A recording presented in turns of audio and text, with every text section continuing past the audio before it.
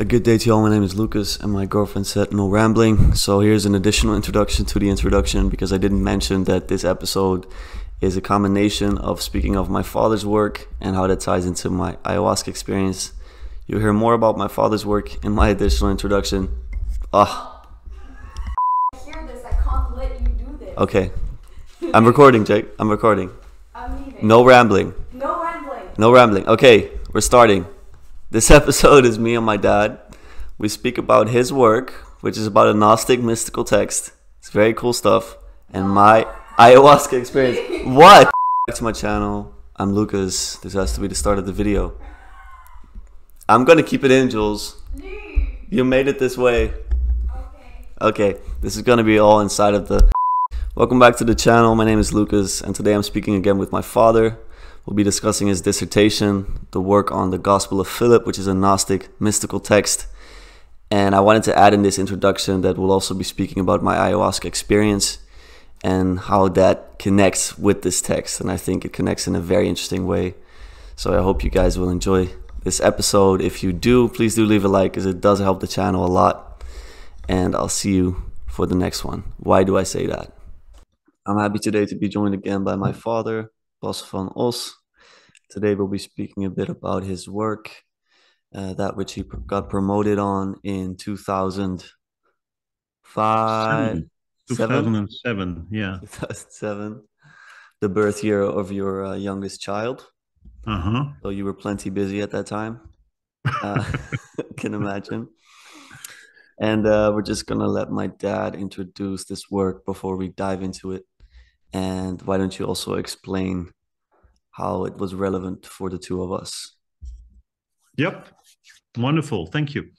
Well, the strange thing was I did this dissertation in 2007 on the Gospel of Philip, and you think you're doing something rather on the side, a Gnostic Christian gospel, far away from the things that you do at home, and then all of a sudden your son decides that he wants to go on an inner spiritual journey. That was you. And that was strange for us, because an inner spiritual journey, I mean, what are you planning to do? And the answer was, well, I'm planning to do drugs. And as a parent, then, of course, you get rather scared. And you plan to do a very specific type of drugs, ayahuasca. And I started to read about it and learn about the program that the University of Maastricht here in the south of the Netherlands was doing on it for a while, and that it has a lot more to recommend than what you think as a parent. So that was difficult. And maybe I should also say that your idea was to get it as your birthday present, because you wanted a birthday present for your 18th. You remember that? I do. Yeah. Although, was it 19th? I think it was the 19th. Yeah, 19th. Yeah.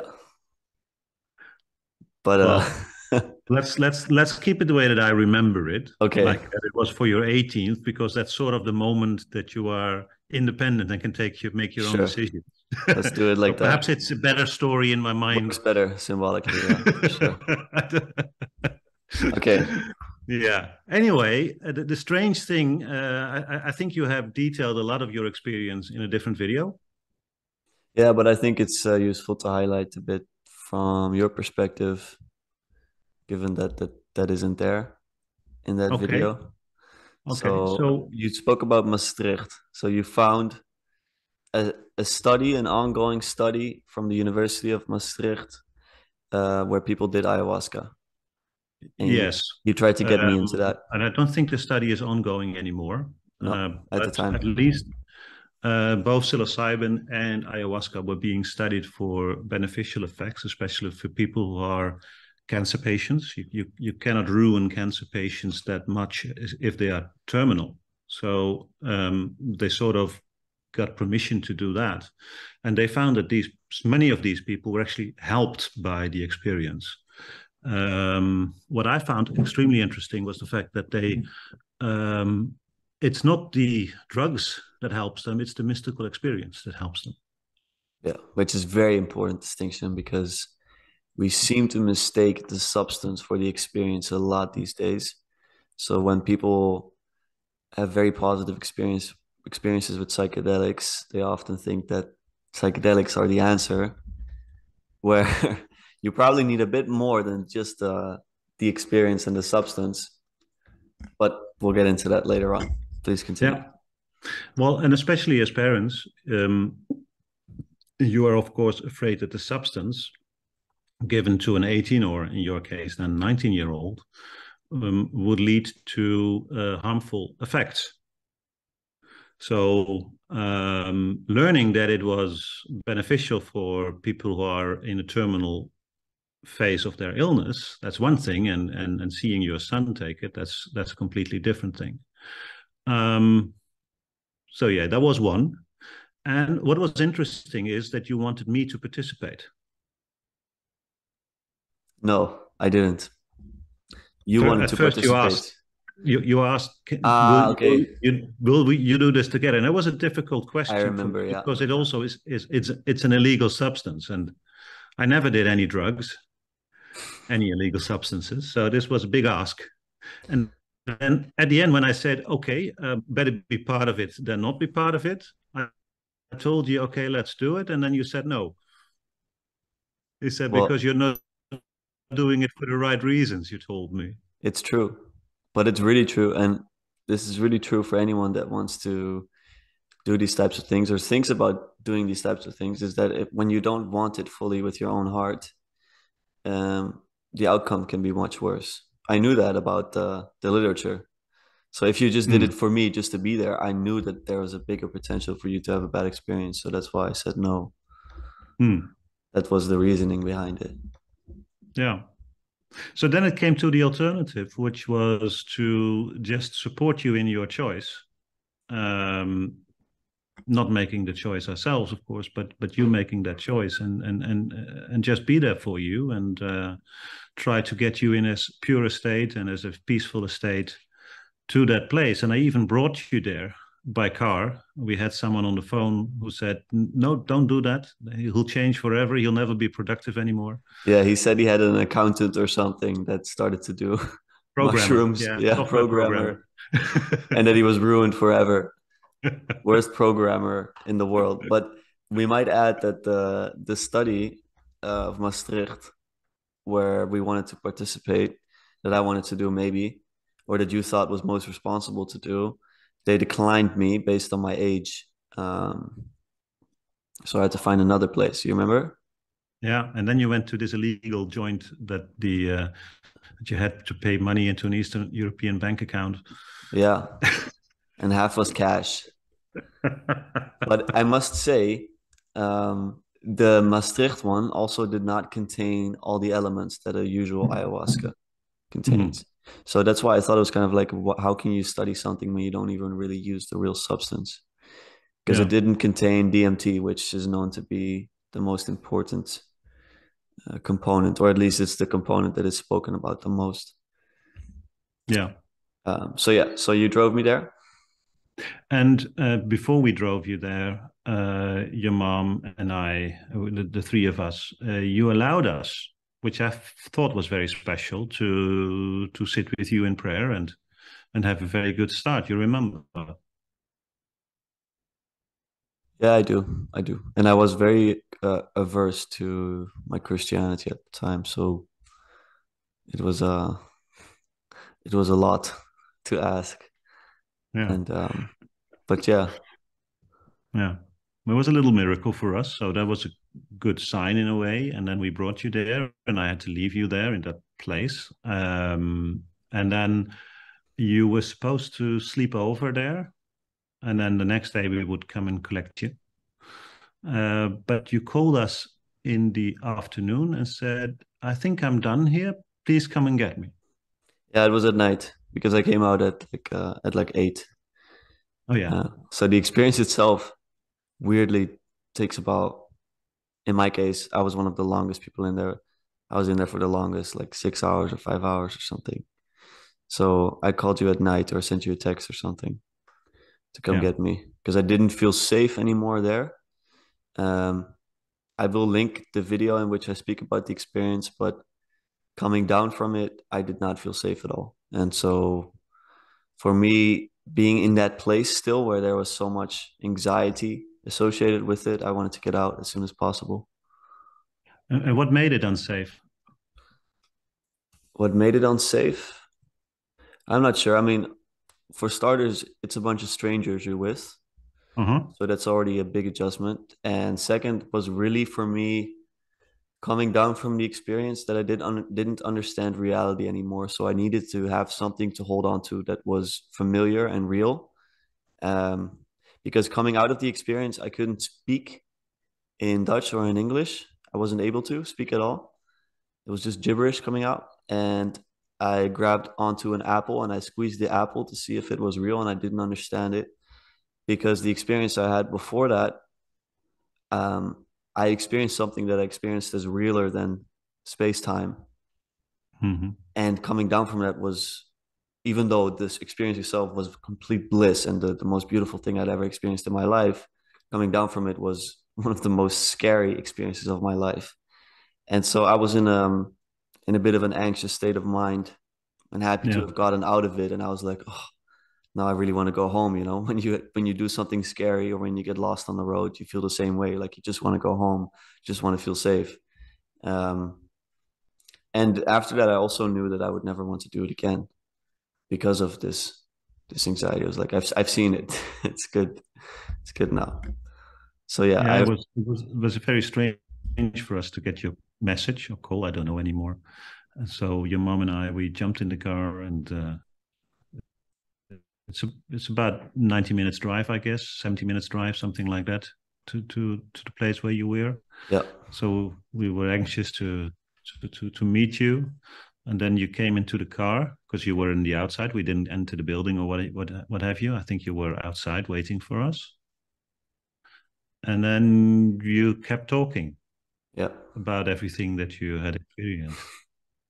yeah yeah. And you found some connections, I think, with stories in the Bible where I would speak about what I experienced, and you were like, "Oh yeah, that's like this and that's like that." Um, and I just had all these little insights where I was like, "Whoa, I finally understand how limited language is, and I finally see how how this universe pales in comparison to the entirety of existence." Yeah. And so I started to kind of realize that my worldview was collapsing, and you were already providing me with examples from the Bible that I think show that the ancients were kind of aware of this as well with different Well, language. yeah, and especially from the Gospel of Philip, which is, as you know, a Gnostic Christian gospel. So it's a heretical gospel. It's not mainstream Christianity. It actually says mainstream Christianity is not evolved enough, and they would be. And but they had a very strong mystical basis of what they had experienced. So they were able to put that in writing, and things like that it's impossible the language to describe what you experienced. That's in there. Um, and um, you came with all kinds of stories about the beings that you encountered, the many beings, the loving beings, etc. The wordless, so I should say, the wordless communication that you experienced, like knowing everything without even speaking it and being known completely. Those kinds of words. You remember that? Yep, definitely. And well, anyway, so you slept on it. And I think it was 1 or 2 days later that I said I would like you to read a little bit from the Gospel of Philip. Yep, and we did. And Well, I first you did on your own, and you were sitting at this table that I'm sitting yeah, I at remember it now. vividly. You were reading it, and you started to cry. Yeah, You said, "This is what I experienced." yeah.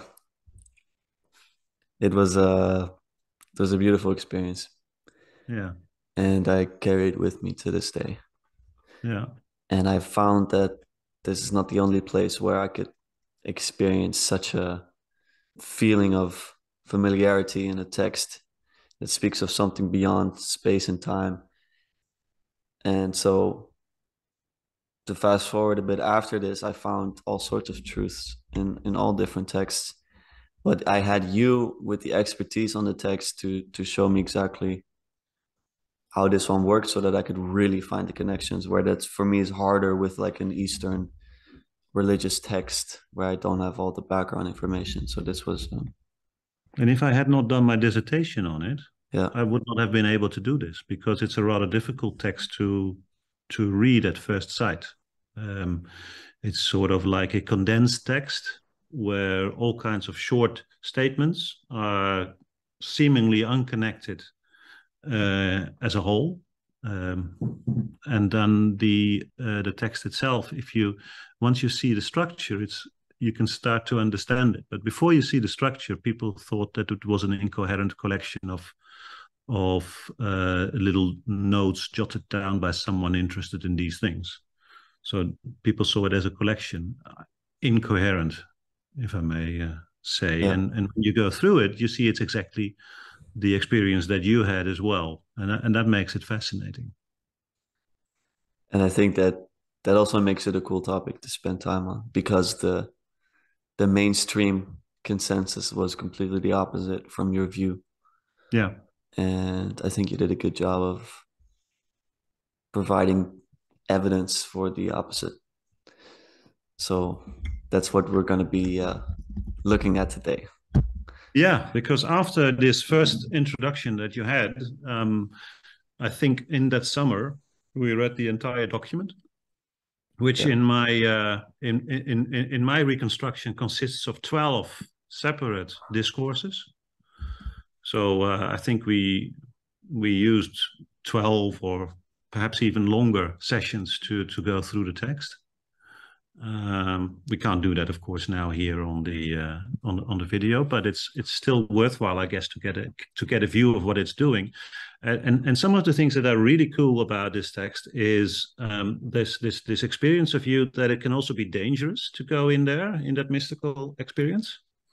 That is crucial to this text. They actually want to prepare people that when they go into this mystical experience, that they go on until they find the loving core of the text, the Father within, and rather than stay with a sort of demon type environment, which they call the middle, and which is actually dangerous, where you can die.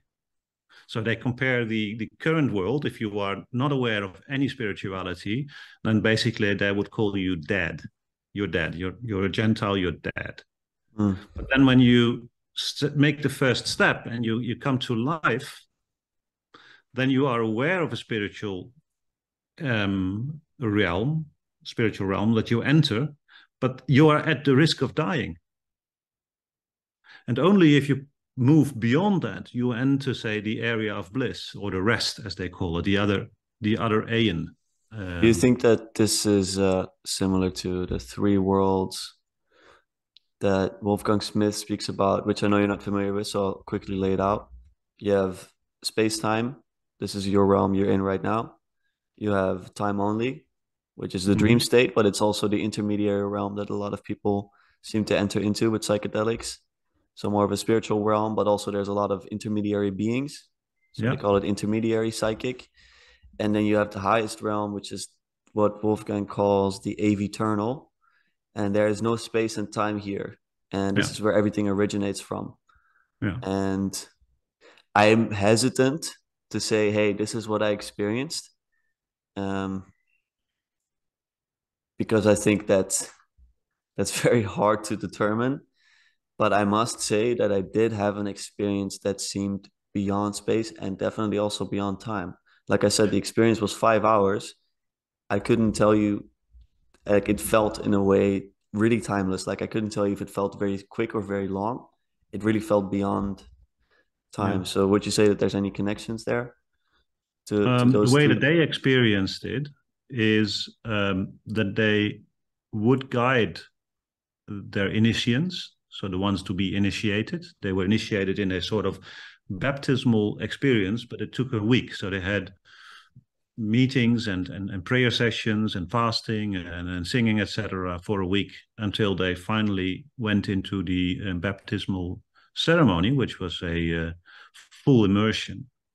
And it was their objective to make that a transformative experience. So the idea was that you would have this positive experience. Like you did, you had a positive experience. So that would be a successful initiation. An unsuccessful initiation would lead to dread and horror. Yeah, the bad trip. You may remember this from your own studies, being an Egyptologist in the making, that you know that the Egyptians were afraid that the soul on its journey to the eternal would encounter barriers or punishments or negative experiences. Yeah, there were a lot of spells that you had to know of before you entered death, for example. And there were a lot of demons to overcome and stuff like this. Yeah. So I do recognize it. And to bring you to another story, there's another story that's the Gospel of Mary. It's unfortunately not complete, but what we gather from it is that Mary has an encounter with the risen Lord, like Mary of Magdalene had in the garden. And they talk about what is going on in that realm. And in that realm, they see different kinds of negative forces. Negative forces that you could compare to the Greek gods, like anger or strife or passion, etc. Things that that bind the soul, if you like. They take over the soul. They become in command. I think Peugeot has a lot of descriptions of what these kinds of demons or angels can be. And he says that it's important to understand them as this, well, as angels and demons, because if you don't, so right now we speak of anger in such an analytical way that we don't realize the agency anger can hold over us, or lust, for example. And I think that what the ancients understood is that by conceptualizing these forces as forces with agency, they also realized that you had to have some armor against that. And nowadays we seem to be very superficial in our understanding of it, and we really laugh at these terms, demons and angels. But if you say compare them to, or if you map them onto anger, they're actually very understandable. So I think that's a very good thing to introduce. Yeah. And another one that I would like to enter is the three dimensions of transformation. There is a dimension that you see in the Hebrew Bible, which is we come out of Egypt, we pass through the desert and go into the promised land. You remember that scheme from Exodus. So you're coming from slavery, you're learning to be free in the desert, but it's still the desert. And then you enter the promised land. And the promised land, in the end, is the area of rest. And that's also the area that the letter of the Hebrews talks about in the New Testament, but also the end result of what the Gospel of Philip is talking about. So the whole idea is to come from slavery, to go through the desert period, become responsible, and then enter rest, enter timelessness, if you go back to your Schmidt example. And I will say also, quickly in connection to this, in preparation for the ayahuasca experience, what you do is, well, first of all, you have to live a very disciplined life before you start it. Could be akin to slavery, or maybe the slavery would be more akin to living the life where you're under the influence of lust, anger, all these things. So you try to purge that out. And that's where I think the desert comes in, because anyone that ever does ayahuasca knows that you have to purge something. So some people, they have to throw up, others have diarrhea. I was very lucky. I had probably 30 yawns in a row. It was crazy. I'd never experienced something like that. I was just yawning for minutes straight. Mm-hmm. So I think you're purging something, and you enter into chaos before you enter into the promised land. So I saw. And a lot of these traditions ask you to have some kind of ascesis, huh? Don't eat or don't have sex, exactly, etc., to prepare you for the experience that is coming. Yeah. Now that's the first dimension. That's what we call the spatial dimension. Then you have the temporal dimension. So a lot of traditions talk about we are here in the here and now, we will go through a time of tribulation, and then we'll go into eternity, which is heaven or what have you. Okay, so the new world, the new earth, the new heaven, etc. It's a temporal story. Christianity is very much about a temporal story. When Jesus came here in our midst, we'll enter a time of tribulation. The Romans will conquer Jerusalem. The temple will be destroyed. But don't worry. In the end, the Messiah will come and deliver us and bring us into the Father's house, where we will have that same rest. So you see the same structure, both in the spatial way with the promised land, now going temporally through time until you're there. Yeah. There's another one, and that is the spatial one, and that was very important in the Roman era, that they believed. And I think if you Heraclides, if you read about what he's writing, it's very much about the dry soul that can actually go all the way up and become spirit, become hot, become warm.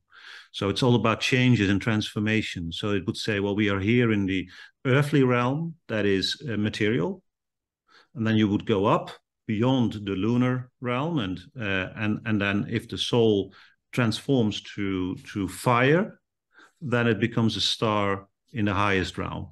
So there is a sort of spatial connection going upwards to heaven. And we still talk about that when you talk about the Lion King, that the ancestors are these stars in heaven, or when you talk about your grandma looking down on you and stuff like that. So Exactly.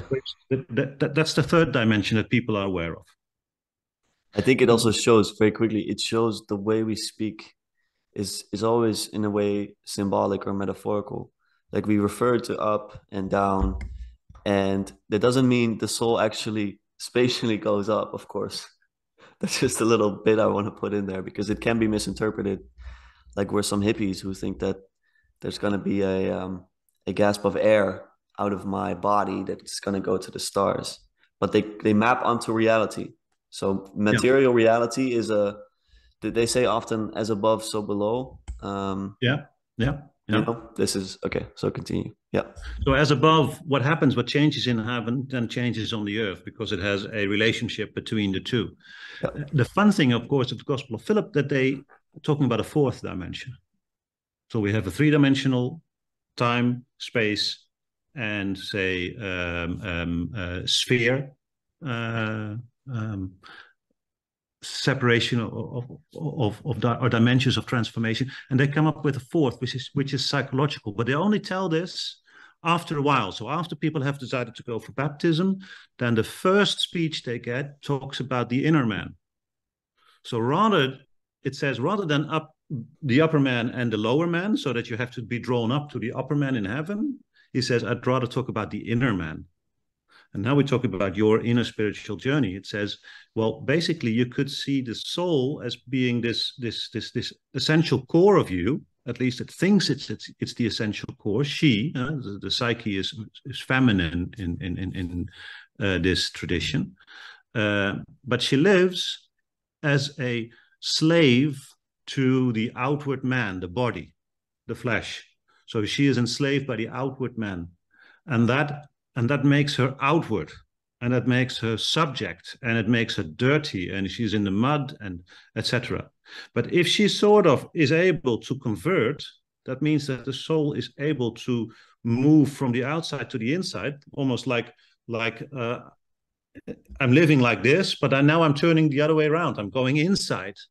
And then you'll find out that eternity is inside you, and immeasurability, or the universe, is inside you. So you can move from the outside, almost like changing, like going outside in, and then discover that there's a whole world inside. So there's also a fourth dimension, which I would say, you could say, is psychological or spiritual.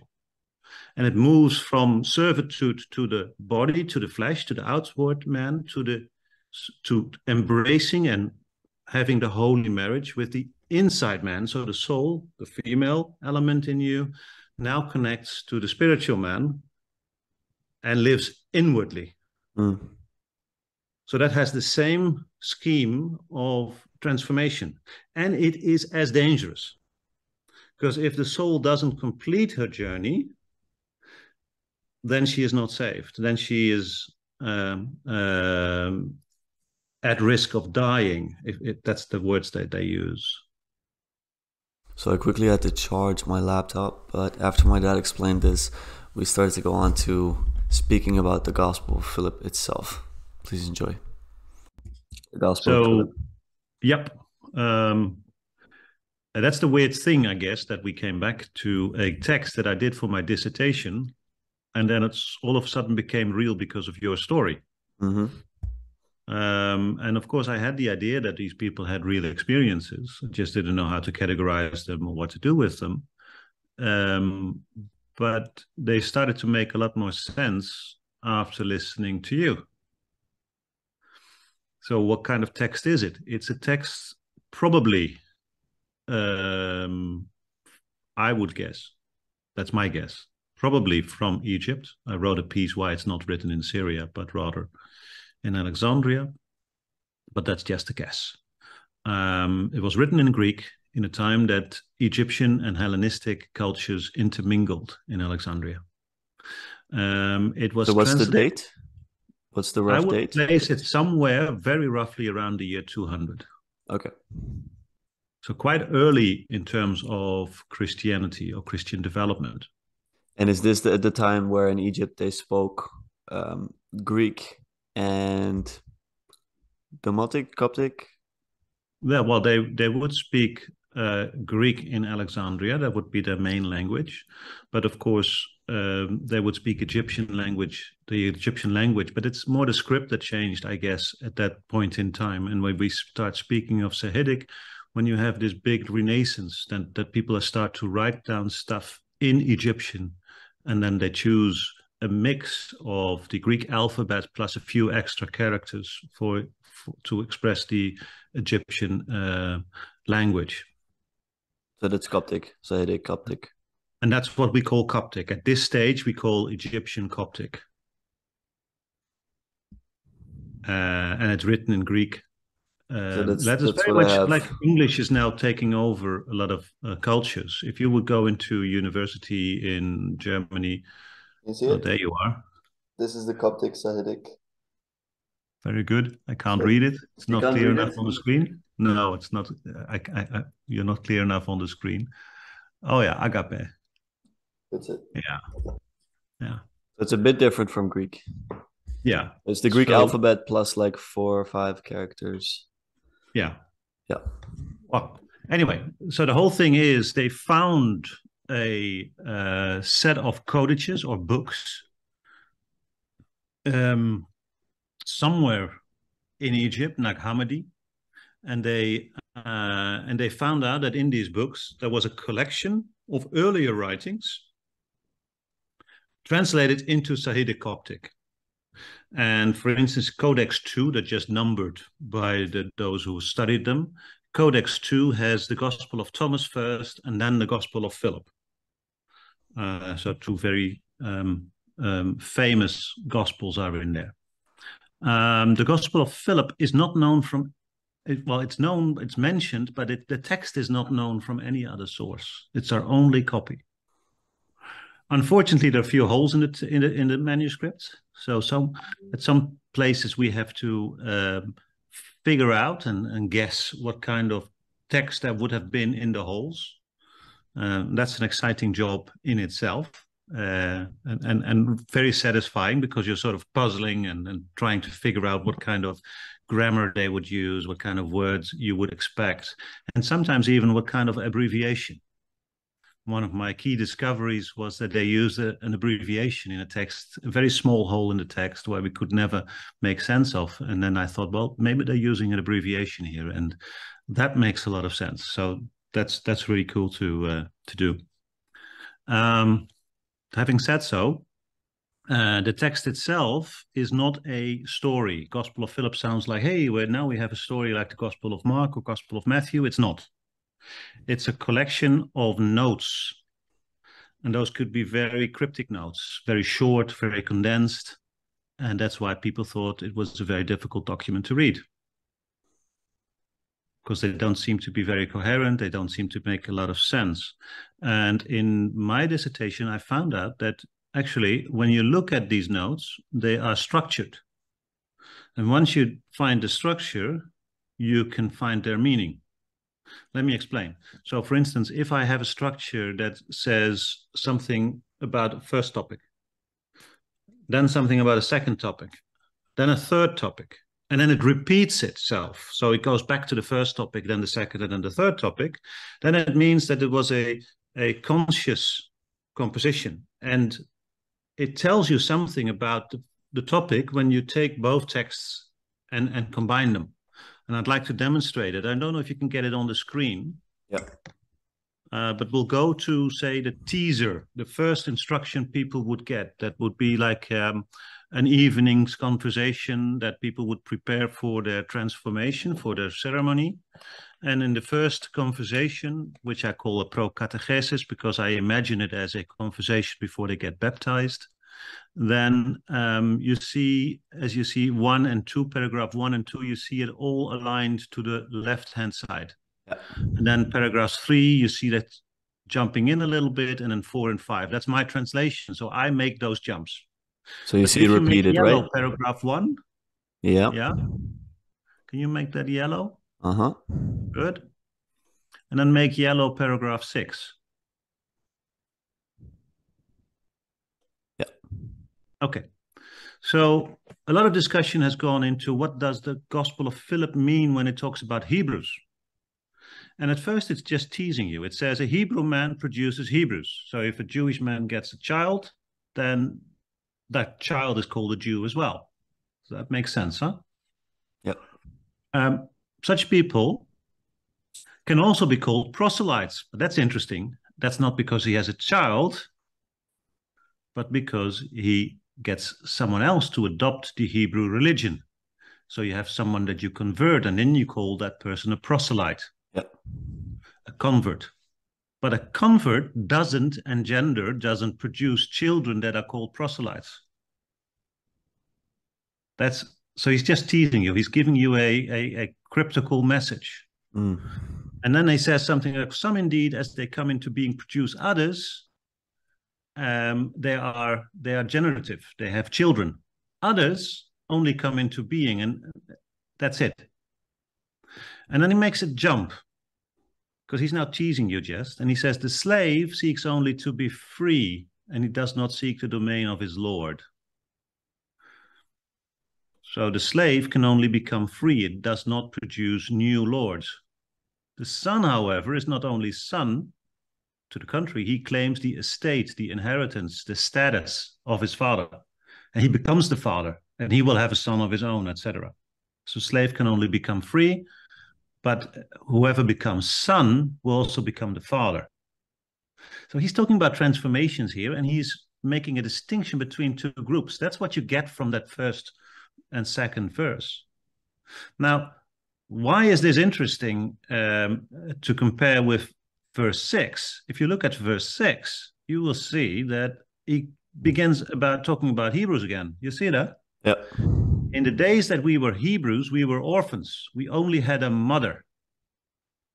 But when we became Christians, we received father and mother. Mm. Having only a mother meant that you would never inherit the name of the father. You would never inherit the estate of the father. You would never take the role of your father, become lord of the castle, if I may use a medieval term here. So you would be like a slave. Mm-hmm. He's talking about the same thing, but he's just teasing people now. They can't understand everything. And let's say, but you do see that 6 is telling you more about number 1. Yeah. So the person speaking, are we understanding him to be sort of a leader of a group that is trying to get initiated? Yep. Okay. Would you say it's Philip himself, or is Philip just... No, it's 200 years later. So okay. No. So he's the one delivering. So the one who is delivering here is not Philip the Apostle. Yeah, exactly. Okay. Good. Now, what we will find out later on is that Hebrews is a code word for Christians who never get transformed, who stick into the normal church, go to the Sunday meetings, worship, etc., but never get to know the real Father. Yep. So there are like what many people would critique as they're culturally Christian, but they don't experience any transformation in their hearts. And he is saying, well, you can become a Christian because when you receive your father and mother, you will become a Christian. Not just a Christian, you will become the father. Now he's making the same comparison between 3 and 7. Let's start with 3. And then he says, those who inherit from the dead ones, they too are dead, and they are heirs from the dead. They inherit the death of this world. The world is dead. So if you are dead, you will remain dead, and all you will inherit is death. Those who inherit from the living one, see that there's now just one rather than ones. Yeah. They are alive, and they inherit from the living one. But they also get all the stuff that the dead ones have. So, in other words, you are the heir to everything, to the whole cosmos. Not just the stuff of the highest father, but the whole cosmos. So all the stuff of the highest father, I should say. Whereas people who are dead will remain heirs only to death. Those who are dead are heirs of no one. That's what they mean to say that it's not a real inheritance. For how shall one who is dead inherit? If the dead one inherits from the living one, then he shall not die, he will come alive. So you should not inherit from a dead parent, the parent who is death itself. You should inherit from someone completely different, someone who is alive and living. And then you come to life. So we're talking about alive in the sense that you have a spiritual connection, let's say, a spiritual awakening. And so if you're born from, let's say, a dead person, are you still able to inherit from a living one? Yeah. Okay. Yeah. So the whole idea is that you go and have this baptism and then you'll be alive. Yeah. So the whole idea is to get people to get spiritual transformation. And then they repeat that same thing, but in a different way. So now they're no longer talking about inherit, but about harvesting. So in paragraph 7, you see that those who sow in the winter normally harvest in the summer. The winter is the cosmos. That's this world, including the spatial area that we talked about that we call the middle. Yeah. Say the 2 lower layers of Schmidt. Yeah. The summer is the other aeon. So let us sow in the cosmos that we shall harvest in summer. So what we do in this world will reap benefits in the other aeon, in the other world, which will be summer. It doesn't matter to pray for stuff in the winter. If you want to receive stuff here in this world, so like, oh Lord, I'm praying for a new job, or I'm praying for a nice car, etc. You will only get stuff that is already dead. Like, remember inheritance from the dead people? Yeah. That's dead stuff getting from that you get from dead people. If you pray for that kind of stuff, you will get nothing but death. Out of the winter, the summer comes. But if you already start harvesting in the winter, harvesting in this world, you will pluck out the seed that could become fruitful in the other aeon. So you will not get any fruit. Yeah. So you're wasting your reward on the material realm, and then you won't get rewarded in the spiritual realm. So that's maybe very characteristic of our society, where we see having made it, being successful as someone that has a lot of money, or, the usual. Yeah. I'm not necessarily 100% okay with this. I think it's important that we help people in this world. Yeah, me too. This is the side note. This is a Gnostic text. Yes. In our first conversation, we discussed the Gnostics, and of course, we're not Gnostics ourselves. And very briefly stated, the Gnostics did not appreciate this cosmos very much. So the life we live every day, they saw it as somehow inferior. And so we do not share this view, but this is reflected in the text, let's say. Yeah, and we want to understand the text and put it forward as good as possible. It doesn't mean that they say everything in this world is bad, but it should bear fruit in the next world. Exactly. Okay. Yeah. And I think that in itself is nice enough. And we could agree with that. And then it ends the first triplet with something that explains us a little bit more about our opening statement. So you can give it a next color, perhaps, yeah, green. A Gentile man. Now remember, we started with Hebrews. And then in verse 6, we learned about Hebrews and Christians. And now he adds a third category, which is a Gentile man. We'll stick with 4 for a while. A Gentile man does not die because he never came alive so that he could die. He was in the world of the dead. He inherited from the dead. He remains dead, so he cannot die. That which is dead cannot die because it doesn't live. Yep. Yeah. The one who believed, and now this is the scary bit, the one who believed the truth came alive.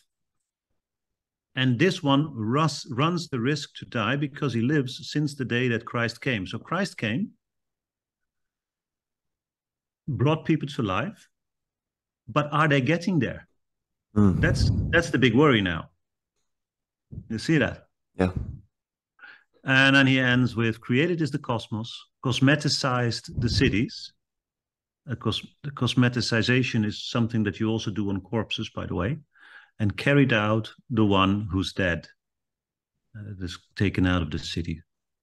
That's a parable. But the key word here is since the day that Christ came. And that's when he connects to the final part of the second triplet.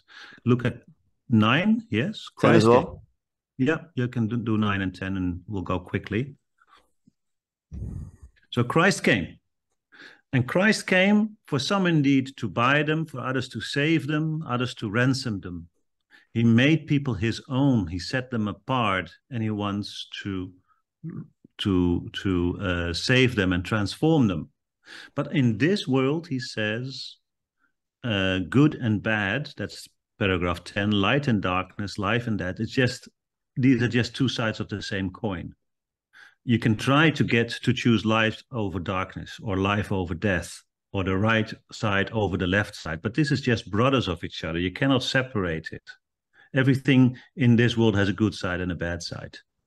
This is not what's the real thing. So if you make the sign of the cross, the left-hand side and the right-hand side are not what counts. What counts is the above.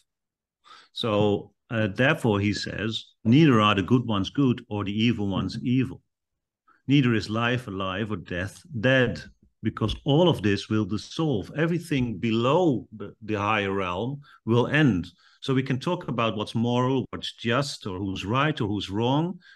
But as long as you stay in this cosmos, you will die with this cosmos, because this cosmos is finite.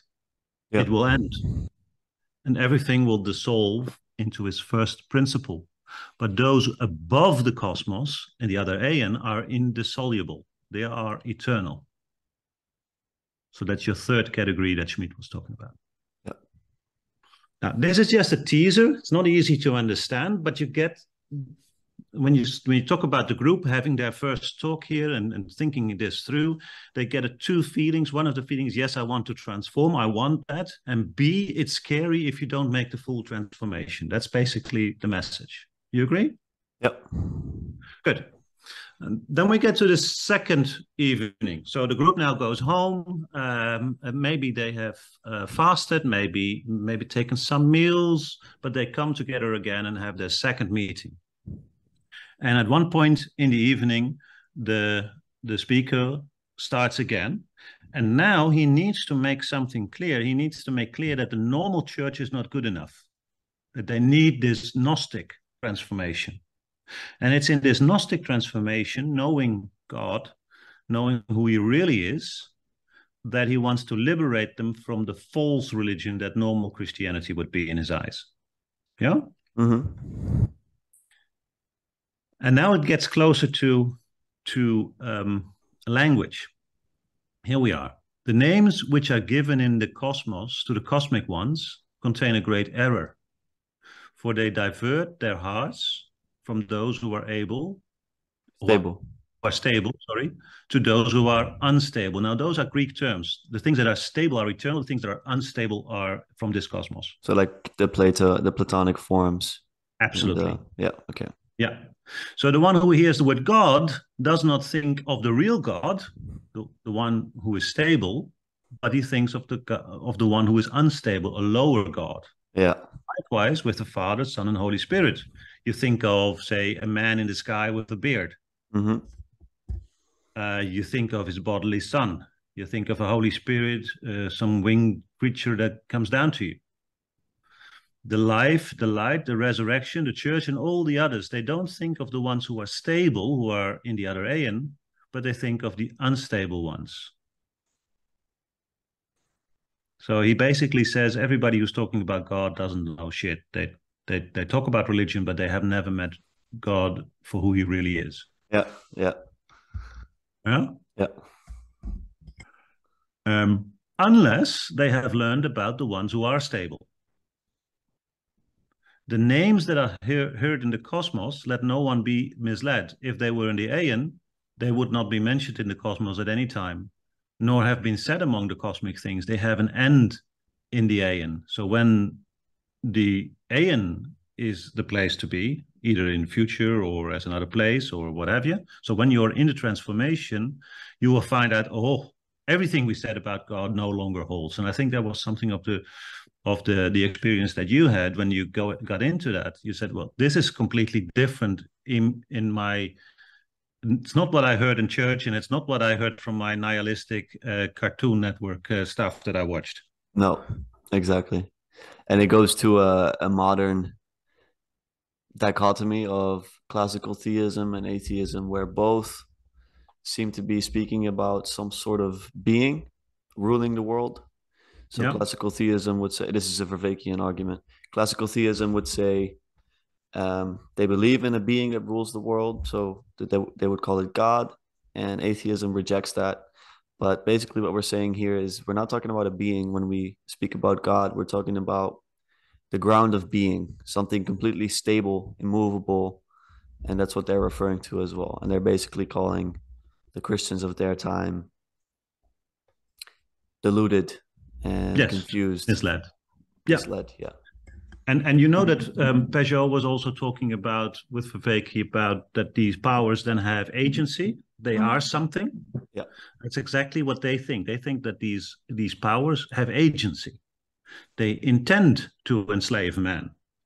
Yeah. So they would say normal religion, be it Greek religion, Egyptian religion, or Christian religion, or Hebrew or Jewish religion, intends to mislead man.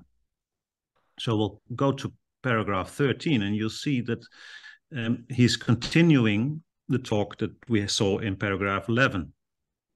The rulers, that's the rulers of the cosmos, the cosmic rulers, wished to mislead man, since they saw that man has a kinship with those who are truly good.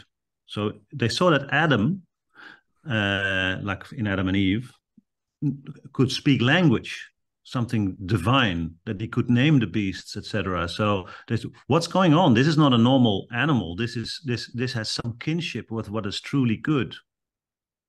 So they took the names of those who are good, and then they applied those names to lower cosmic entities, so that we would think of a god like a bearded man in the sky that would give you gifts in this world in the winter, rather than the one who would help you transform out of this cosmos. Yeah, yeah, yeah. So that through the names, they will mislead the people and bind the people to those who are not good, themselves, the cosmic rulers. And after that, as if they did them a favor, they remove them from not good to good, to not Christian to Christian, Gentile to Christian. Wow, that's a big favor. Yeah. But still worshipping the same cosmic rulers. They wish to take the free one, that's Adam, and make him their slave forever. There are powers. They indeed give food to man, is what they're saying. So you can have benefits from your religion, but these powers do not wish you to be saved. They want to be filled. They want to enslave you so that they are getting sacrifices from you. For if man is saved, there are no longer sacrifices to the powers. And animals were offered up to the powers This is all the sacrificial worship that you see in Greek antiquity, in Egypt, and in Judaism. For animals were the ones who offered sacrifices. So there's a play on words here. They sacrifice animals because they're animals themselves. They have not yet become fully human. Yeah. And if people find this odd, this is not a crazy thing. We still do this in everyday life. I think there are some very interesting ideas about what sacrifice actually is. And basically the Christian solution to sacrifice, because all religions before Christianity and still now today, well, not all of them now, but back in the day, a lot of them would have animal sacrifice, and it was a way to bind a group together. So you sacrifice something, and the same holds true for a family. You have a black sheep, and by piling up on that black sheep, you bind the group together. But it's inferior compared to the Christian answer, which would be you sacrifice yourself for the good of the group, and that's how you hold the group together. And so by sacrificing external things, animals or even humans, which definitely did happen, you are completely praising the lower gods. Yes. And we still do this in many ways. There are a lot of modern day examples of doing this. Think about the scapegoat. Think about blaming everything on one person, be it a politician or some billionaire or something. We do this all the time in our families, in our groups, in sports teams. This is a this is almost a human universal, and to get a solution to that is very special. So I just wanted to throw that in there because I think some of these things can sound very confusing, and it definitely would have been so for me had I not done some background work. But this is reality, and it's very messy. Same with Well, the lower gods, huh? Like money, for example, and yeah, lust. Yeah, yeah, greed. or any form of worship of a god who has become an idol, Yeah, because you want to pray to that god in order to provide you with material goods. yeah, Basically, you're sacrificing to that god in order to reserve. The Romans would say, "Do ut des," I give in order that the god would give, in order that you would give. Or and the other example that you named, the scapegoating. yeah, Paul Ricoeur talks about it, and he says, well, since Christ, we're no longer able to do that without getting into trouble with our conscience. yeah, Scapegoating is no longer possible because something changed. And that's something that is also mentioned here, because if you read on, it first says uh, animals were offered to the powers because animals were offering. Humans had not become fully human. Indeed, they offered up the animals alive, but when they offered them up, they died. And you would say, yeah, of course, the animals died. No, no, no. The ones who sacrifices dies yeah. because he puts himself in a relation of servitude to those lower powers. Exactly, exactly. And And those lower powers are dependent on these sacrifices. yes, Whereas the God that is conceptualized here, the stable one, let's say, that was spoken of, doesn't matter. He'll be there, you know? He doesn't need to be kept alive. That's a spirit that is not going to be moving.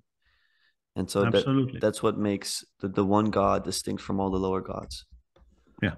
Yeah. So that's how they conclude. So you're very much correct on that one. As for man, and that's man with a capital now, as for Jesus, or as for the initiate who was now to be transformed, he was offered up dead to God.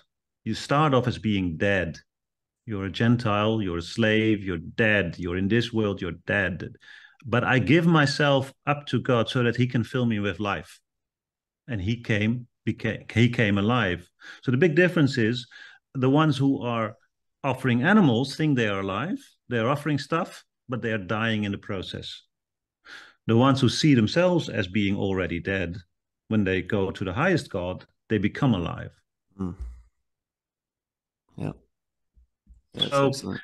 now you have a good idea of what's going on. The rulers, that was paragraph 11, use the words from the highest God, but they use it in an inferior way. That's how they experienced religion.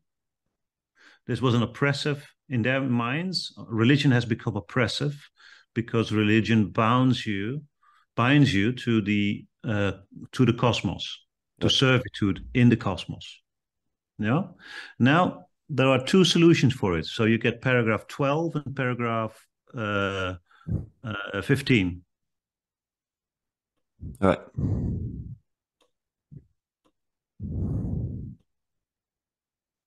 Yeah, go ahead. Yep. So there's two ways of doing that. One is to be clothed with a different clothing. So you are different because you have different clothing. And one is to be differently fed. So one on the outside, one on the inside. Yeah. One name is not proclaimed in the cosmos, paragraph 12 says. The name that the Father gave to the Son. It is above everyone, as it is the name of the Father. So Jesus carries the name of the Father. It's the secret name. It's the divine name of God that no one can pronounce. For the Son would not become Father unless he clothed himself with the name of the Father. So normally when the Son grows up, he takes the position of the Father, he becomes head of the household, and he is known by the name of the Father. So when Julius Caesar died, he bequeathed his fortune to Augustus, who became then Caesar. Yeah. Everybody started to use Caesar almost as a title. And of course, you know, the Romans didn't pronounce it as Caesar, but as Kaiser, which is the German Kaiser. So it's the emperor. So it became a functional name. And that's how it is also. If the Son doesn't clothe himself with the name of the Father, he doesn't become the Father. Yeah. This name, those who have it indeed think of it, but they do not pronounce it, like the Hebrew divine name. And those who do not have it do not even think of it.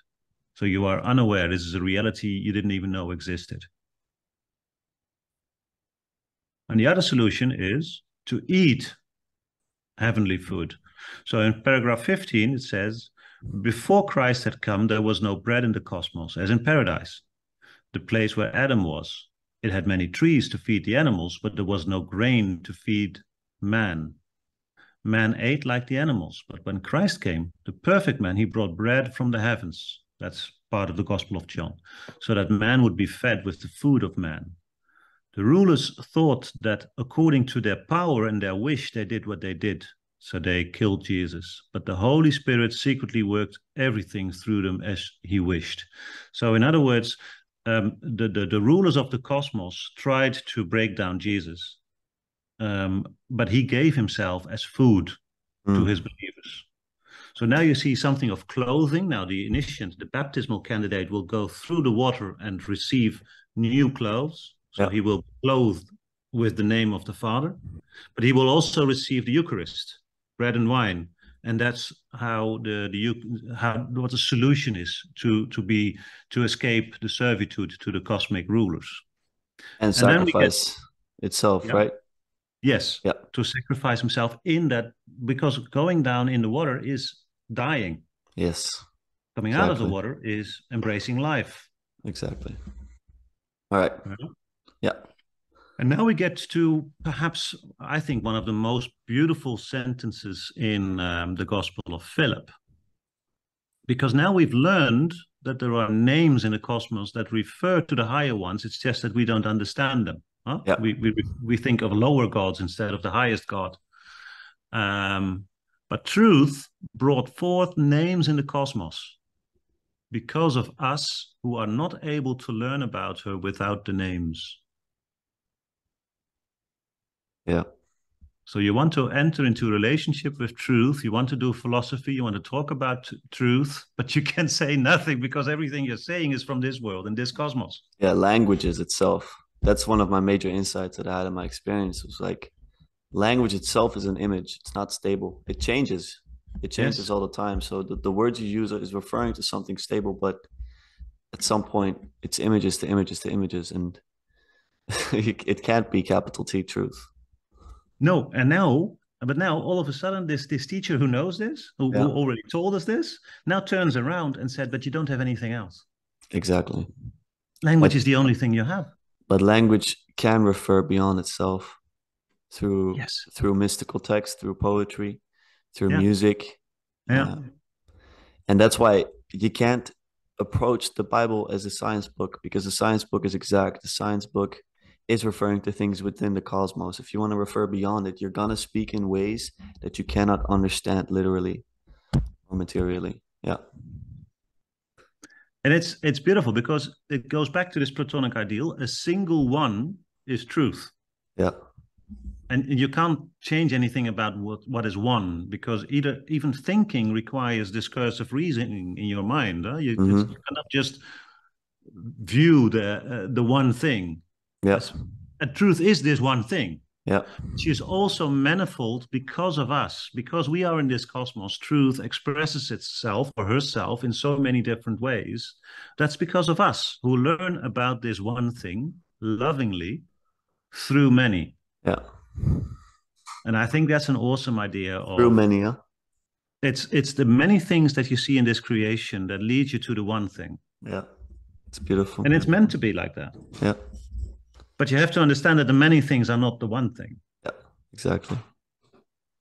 And so that is in terms of language, but it's also in terms of where you find it. So he ends this second part, and I think that's a beautiful way of expressing it. Truth is sown in every place. Yeah.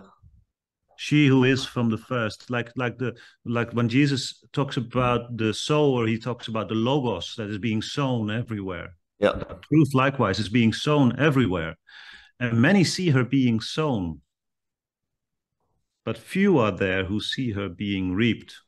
Okay, that's beautiful. The Zoom is going to end in 2 seconds, so. And I think this is a good place to end for now, Lucas. Yeah, that's beautiful. Thank you so much. Thank you for today. Okay. We'll continue it. Oké. Goed. Dat was hem.